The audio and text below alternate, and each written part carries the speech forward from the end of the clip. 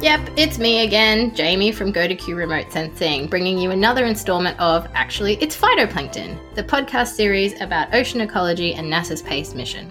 I do hope you've been enjoying the series so far and learning lots of new things about the Earth's oceans. Head over to gotocurious.com and download the Episode 5 resource pack to follow along with the podcast. Guess who's back? Back again. Ivana's back. Tell a friend. Yeah, it's me, and I am here to save the world, and I don't sound half as creepy as you do. I like that song. I'm really upset that you dude, it's cool. I just never heard it. Maybe it's one of my favorite songs from high school. Maybe the kids know the song. I just don't. So, guys, something that Ivana and I have in common is that we're both mothers to little boys. And so when I had my son, which was only last year actually, I went on maternity leave for quite a while. And for a few months, I really didn't do much else other than feed the baby, change nappies, and try to sleep. But Ivana, your story is different, right?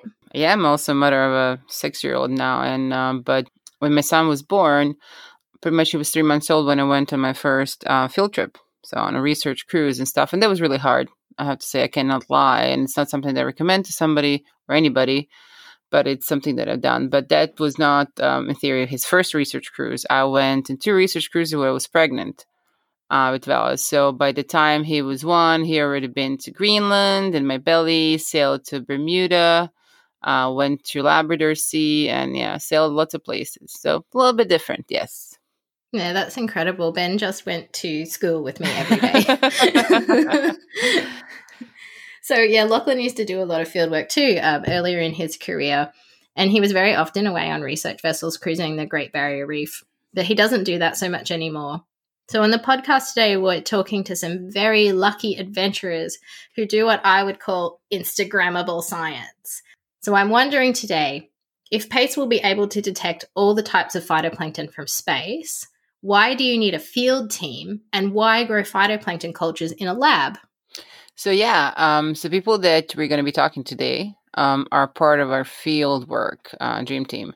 They travel the globe on world-class research vessels, and they collect the samples and do different types of measurements to support the work of satellite algorithms, so developing satellite algorithms, validating the satellite algorithms, like, stuff that Lachlan does.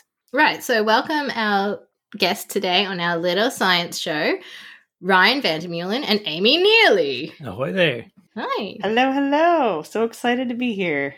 Also, Amy, I realize I haven't spoken to you since you were awarded your PhD. So congratulations, Dr. Neely.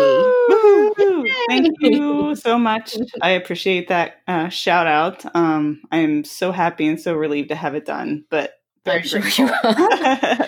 Okay, so it's my turn to ask a question, and it's an easy one. What did each one of you want to be when you were 13 years old? 13. I can actually do better than that. This is a pretty easy question. I knew when I was in kindergarten, so what is that, 6 years old, that I wanted to be a marine biologist. Wow.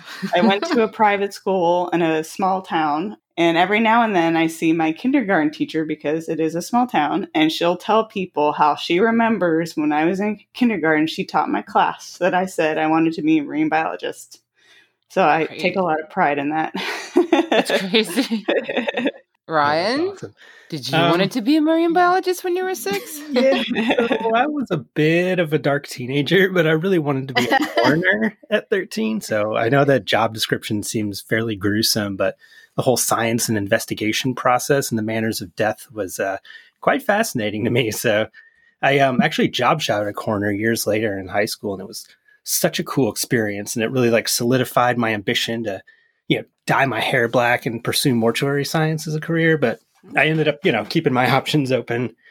And funny, it only took one marine biology course in college with a really engaging professor to pretty much completely derail my life strategy. So I never looked back after that and decided to pursue the science of life instead of death. And here we are. Okay, so can I get you each to tell me a little bit about what your jobs are at NASA Goddard Space Flight Center? So I am an oceanographer with the Ocean Ecology Group.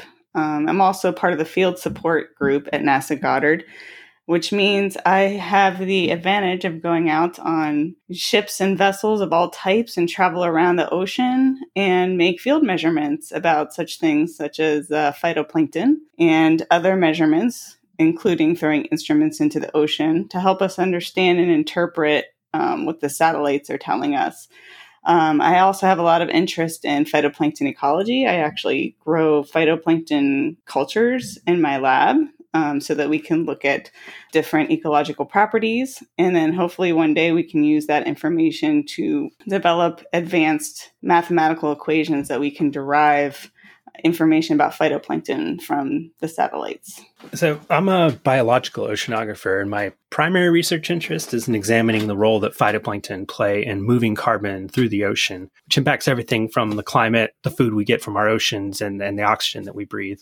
But even though I study biology, I don't really consider myself a biologist. I'm interested in remotely detecting phytoplankton. So on some days, I'll work in the laboratory and test the physics of how light gets bounced around and absorbed by phytoplankton so that we can use those same principles to help distinguish them from space. Other times I'll go to sea for weeks at a time and measure how phytoplankton change, the chemistry of the water as they create carbon from sunlight. So in between those times, I'm behind a computer screen processing data and developing mathematical equations to help describe my findings.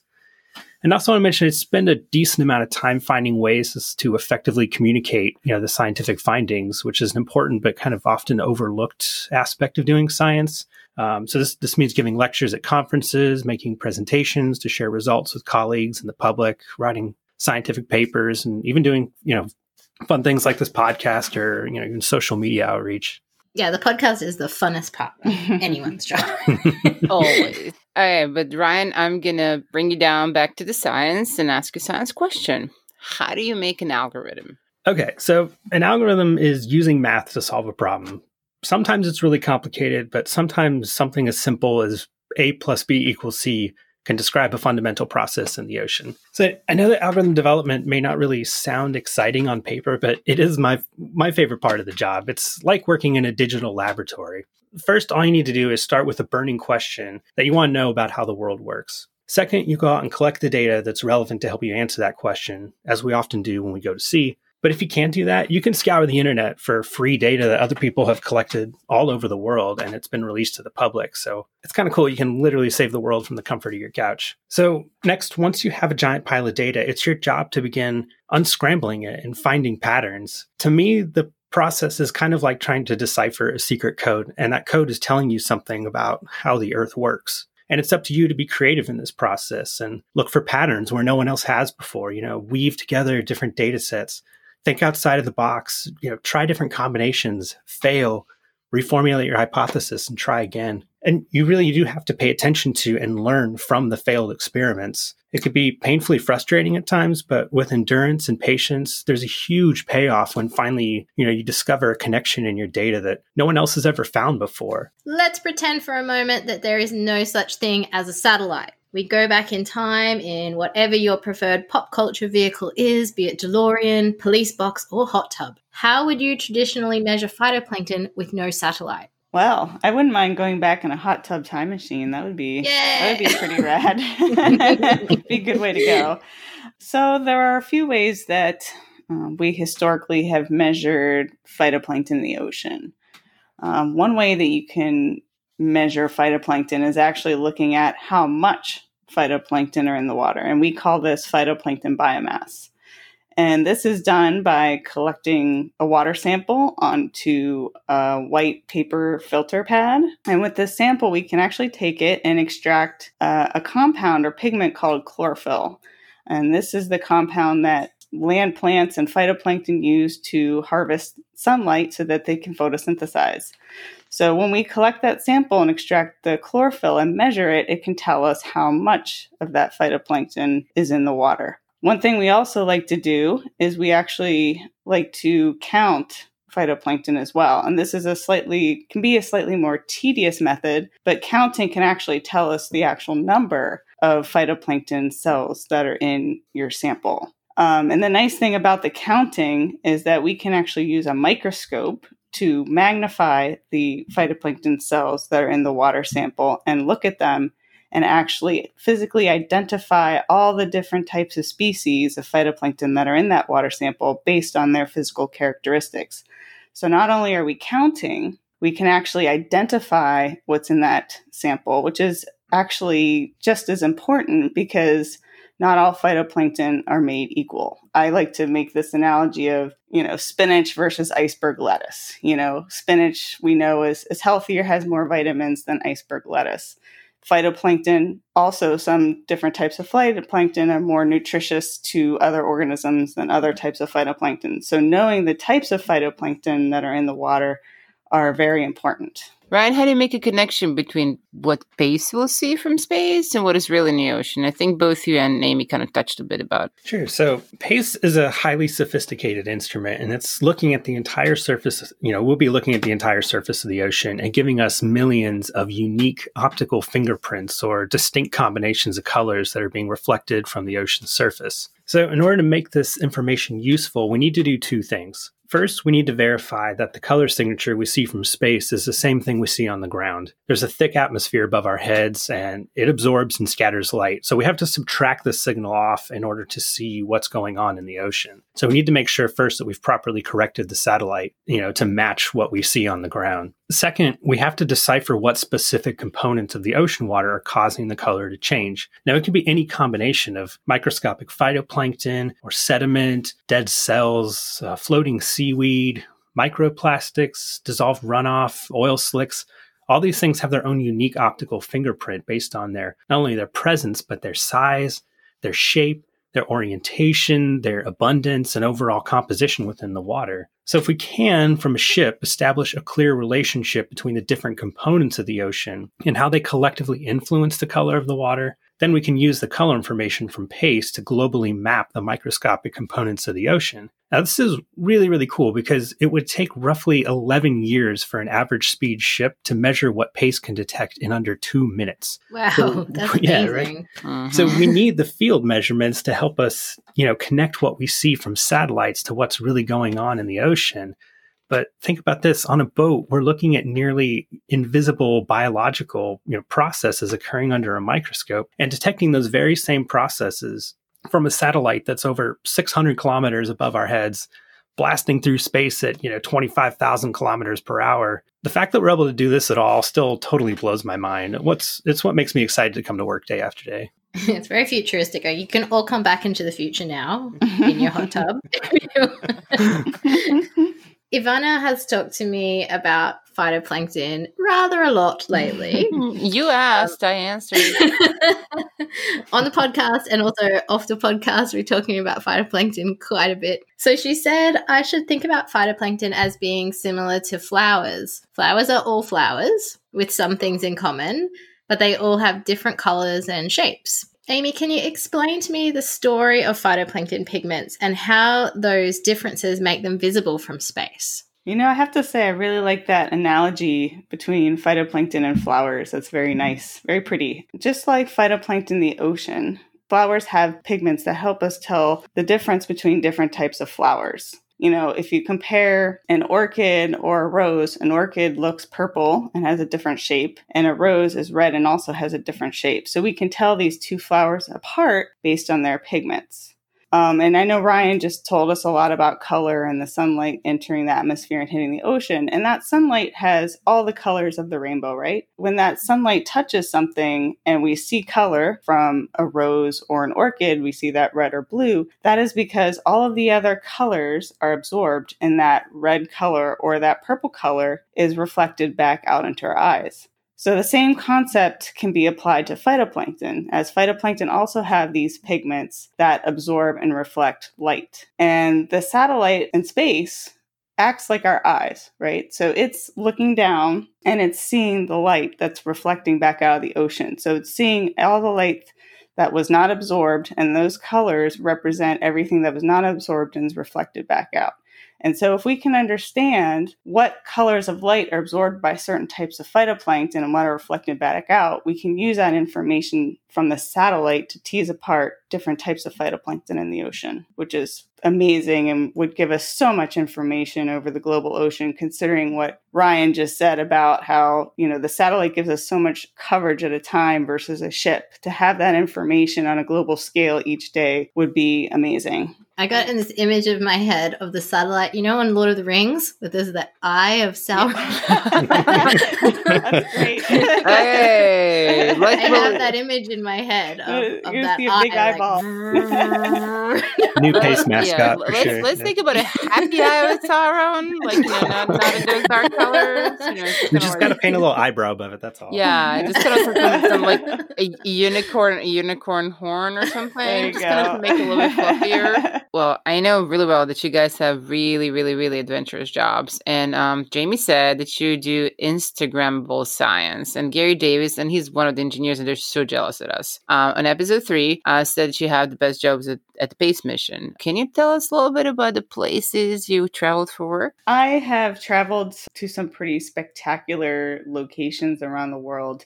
My first ever research cruise was actually to the Arctic. And that's an interesting story because it was on a Canadian a Canadian Coast Guard vessel. And it had a steward who cleaned your bathroom. And they had a dining hall that had tablecloths, and it had a hot tub. It actually did have a hot tub. And unfortunately that set a very high standard for any other ship that I was on. And I have to say my most favorite place that I've ever visited on my travels on various research cruises is probably Antarctica. And I've been there about 3 times. And it was there that I just fell in love with it. The glaciers, the sea ice, that pure blue color that you get from that pure water. It's just absolutely stunning. And I also fell in love with penguins. I know that's not necessarily oceanography, but I love penguins. And I actually have a tattoo of a couple of chinstrap penguins on my arm because I'm sincerely obsessed with penguins. And I have pictures of them in my house that I took. Domestically, I've been, at least to 20 plus cities across the U.S. for work, all the way from Hawaii several times to the coast of Maine, which has been fun. But, internationally, I've had the pleasure of washing down my brekkie with a long black in your lovely country of Australia, and I've nice. Also been to South Korea 3 times, and Japan, China, Canada, Portugal, Croatia. Lots of cool places on land to go visit and leave out of port at these places as well. But beyond visiting other countries, what's kind of also really exciting is just being out, thousands of kilometers away from any land at all on the high seas, seeing some of the most, gorgeous sunsets and night skies imaginable, and serenading the sunset with my guitar. And we have a video of that. Yes. I have a video of that. You have to share that with us. We'll put it on our website. We were deploying, and I have a video of him with us deploying an instrument, and he's singing to it. So that was awesome. Yeah. Yeah, no, definitely share that with us. I think our listeners would like to see that. Okay, so guys, I've never been on a cruise. I actually get disgusting seasickness. It's really terrible. So I stay away from boats as much as I can. Are research vessels like cruise boats that you would go on a holiday on? Is there like a chef? Amy said sometimes there's a hot tub. Is it like that or something different? I'll start with the food. So, okay. It's very important. The food is seriously legit. There is a chef on board. Some are better than others, but I've been on research vessels where the chef is like, fishing while we're on station working, and they'll serve, fresh caught mahi for dinner with like a wonderful coconut sauce. It can be quite lovely.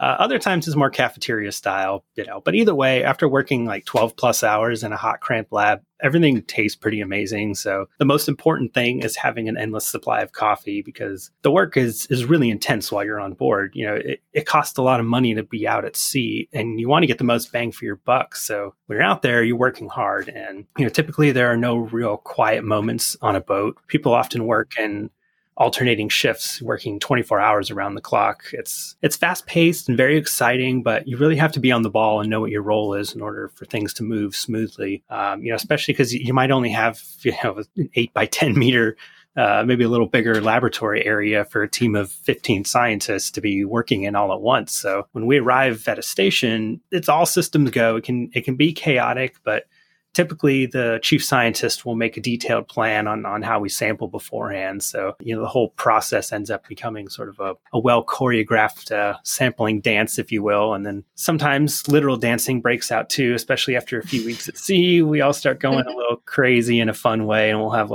full blown EDM dance parties in the lab. And Amy, what are your experiences on the research vessels? I love going on research cruises because you meet some of the nicest people because you all have to live in a very cramped space. You're next to lots of people all the time. You're bunking with 2 to 3 other people in the same tiny room. Everybody just has to be very considerate of each other and kind to each other. And my experience is everybody is usually fantastic. With regards to let's say a regular sampling experience on a research cruise, usually what we do is we send down a rosette of bottles that can be triggered remotely from a computer on the ship.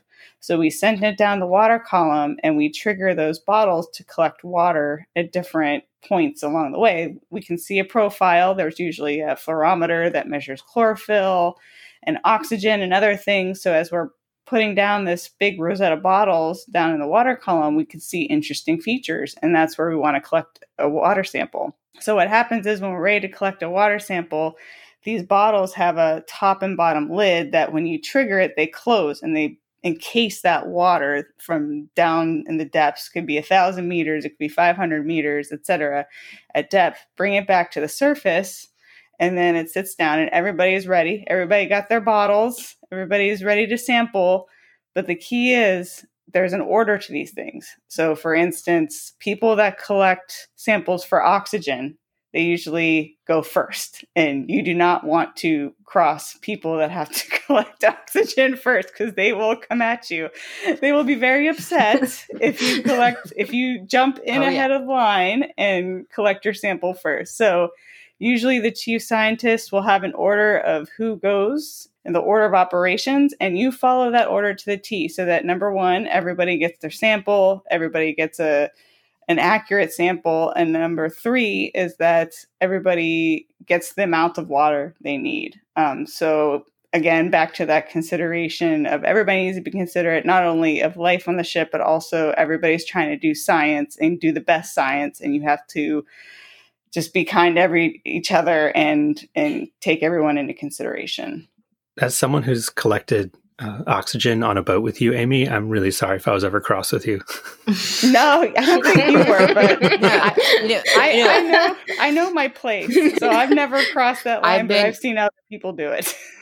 I've been. I think all through that, Ryan's going, "Oh, geez." No. But this is the thing. I've been through scientists many times. What I do first, I just give them their own bottle. Mm-hmm. It just then because if not, everybody's just sitting and waiting for them, and they rinse and they rinse and they rinse and they rinse. No, this one is not good. Still feel like you're talking about me. No, this is not to you. But this is generally gases, always gases, and then the nutrients. Like optics and biology usually goes last. So it sounds like fun and a lot of hard work too. So thanks for tackling all of our science questions, you guys. But now it's time for some fun. And I'm not saying that you weren't fun. You were fun. But this is more fun. So each episode we have an at-home activity to share with our audience. And today we want you to try playing the Carbon Cycle Chutes and Ladders game. So fun fact, in Australia we call this game Snakes and Ladders. You didn't call it Wombats and Ladders? Wombats and cube poop? Snakes. It's important that the board game can kill you too. Yeah. Yeah. Exactly. Yeah, absolutely. It's part of our culture. So on our game, you slide down the snakes, and I really don't know why you have to slide down a snake, but I was talking to Lockie about it because we never really thought about it, and he thought that it's because you get eaten by the snake and then pooped out. I don't think you get it officially puked out because you enter through the mouth and you kind of end up on the end of the snakes. It's not literally puked out. I think it's pooped out. Puked out. Pooped out. Yeah. Oh, I heard puked out. Sorry. I'm a carbon cycle person. Poops, entry of the carbon and exit of carbon are really important for me. So No, pooped out for sure. in the mouth, out the other end. But that's how he thought that the game worked when he was a kid. And I just can't say that ever entered my mind. I just thought it was a slippery snake, and you just go like, wee, down the snake. Yeah, I don't know. To agree with you, because science is definitely on your side. There's no chewing when a snake eats you. It just like devours your body whole. So you'd have to spend a lot of time in the snake to get to your next destination. It takes like 3 to 7 days for a snake to poop after it is. So, and now we're going back to morbid part of his stuff. When he wanted to be. There is so much of a poop theme. all my conversations end up with poop. I don't know. I have lots of conversations about it. Somehow. Everybody does it. Everybody does it. We should all just be open with it. And really, if you play the Carbon Cycle game, you're going to see that there's lots of poop mentioned in there. Love it. And all the questions about NASA missions is how do you poop in space? And for you guys, it's going to be what happens with the toilets on the boat? Like, do you have to dock? Actually, we should ask that. What happens with the toilet? You go far away from where you're going to sample. Mm-hmm. Usually when you're underway between stations or something like that, and they eject it into the ocean, it becomes part of the ocean carbon cycle. So we add to it, but away from where we're sampling. But you want to do it away from when you're sampling, because number one, that's gross. And number two, it's obviously contaminated at that point. So yeah, I mean, regardless if you're doing like sediment traps or like we can measure the color of the ocean, and just imagine if some portion of that colored material enters in our instruments. First, it could be disgusting to clean them, but we would actually see that. You can use the color of the ocean to trace outfalls of the surges and things like that. So we'd be able actually to see the poop. What's the color spectrum of poop? It's sedum. It's like I could actually draw it for you. I could draw it for you. In our first episode, we talk about whale. Is it whale poop? Is it an oil slick? Actually, it's phytoplankton, and that's what we sometimes hear people asking at our local beaches if there's a trichodesmium bloom, because it's brown and like a big gross slick. Anywho, Carbon Cycle game. Listeners, please find your way to go to curious.com, where you can access the episode 5 resource pack and locate the Carbon Cycle game. I have to say, for me as a teacher, this is such a great resource to use in your classrooms. Yeah, and there's also a video of me explaining how to play the game with the creator of the game, James Fox from Oregon State University. Right. Is James Australian or is he British? Because I watched the video and I was like, he sounds like me, sort of.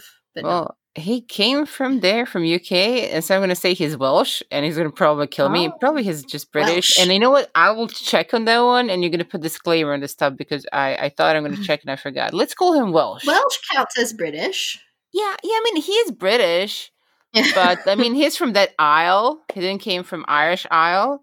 He's from that, Isle, but which part of the Isle? He's definitely not Scottish. We can cross that one over. So it's either English or Welsh. And somehow I want him to be Welsh. So let's call him Welsh. I got excited because I thought he's Australian. And then I'm like, wait, he sounds much more refined than I do. Sorry. All right. Well, thank you so much, Amy and Ryan. It was such a pleasure to talk to you today. Yes, thanks for having us. So next episode, it's our last one. Ivana, Lachlan, and I get back together for one last hurrah to talk applications. That is, what real-world value does PACE have? How will it help people and industries in the short term? We'll speak to some lovely folks from the PACE Applications and Early Adopters team, Erin Urquhart and Joel Scott. Once again, there are 2 prize packs to win. They're amazing. There's so much stuff in them. Mm-hmm. Details are on our Facebook. See you next time, Phyto Nerds.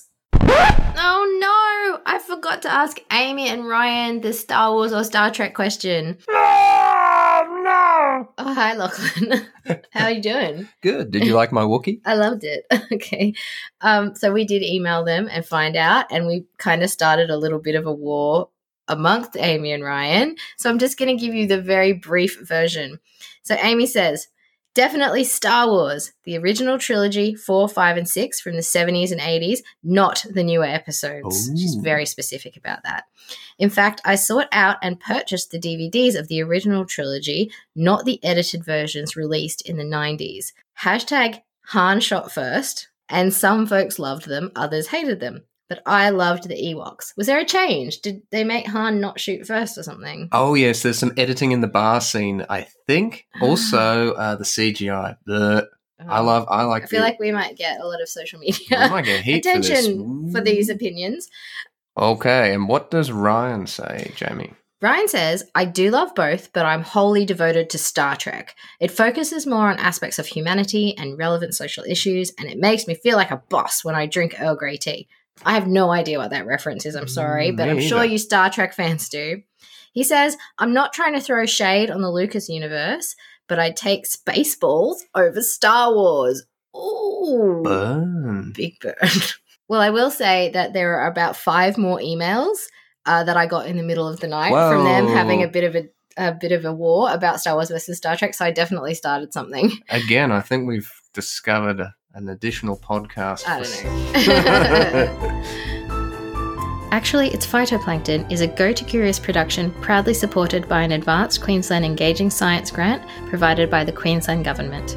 Thank you to NASA Goddard Space Flight Centre Ocean Ecology Laboratory for collaborating with us, providing in-kind support, and credited use of education and outreach resources. Special thanks to Ivana Sertinich and Lachlan McKenna, who work with me behind the scenes in the writing and preparation of the series. Our theme song and all podcast music is composed by me, Jamie Cool.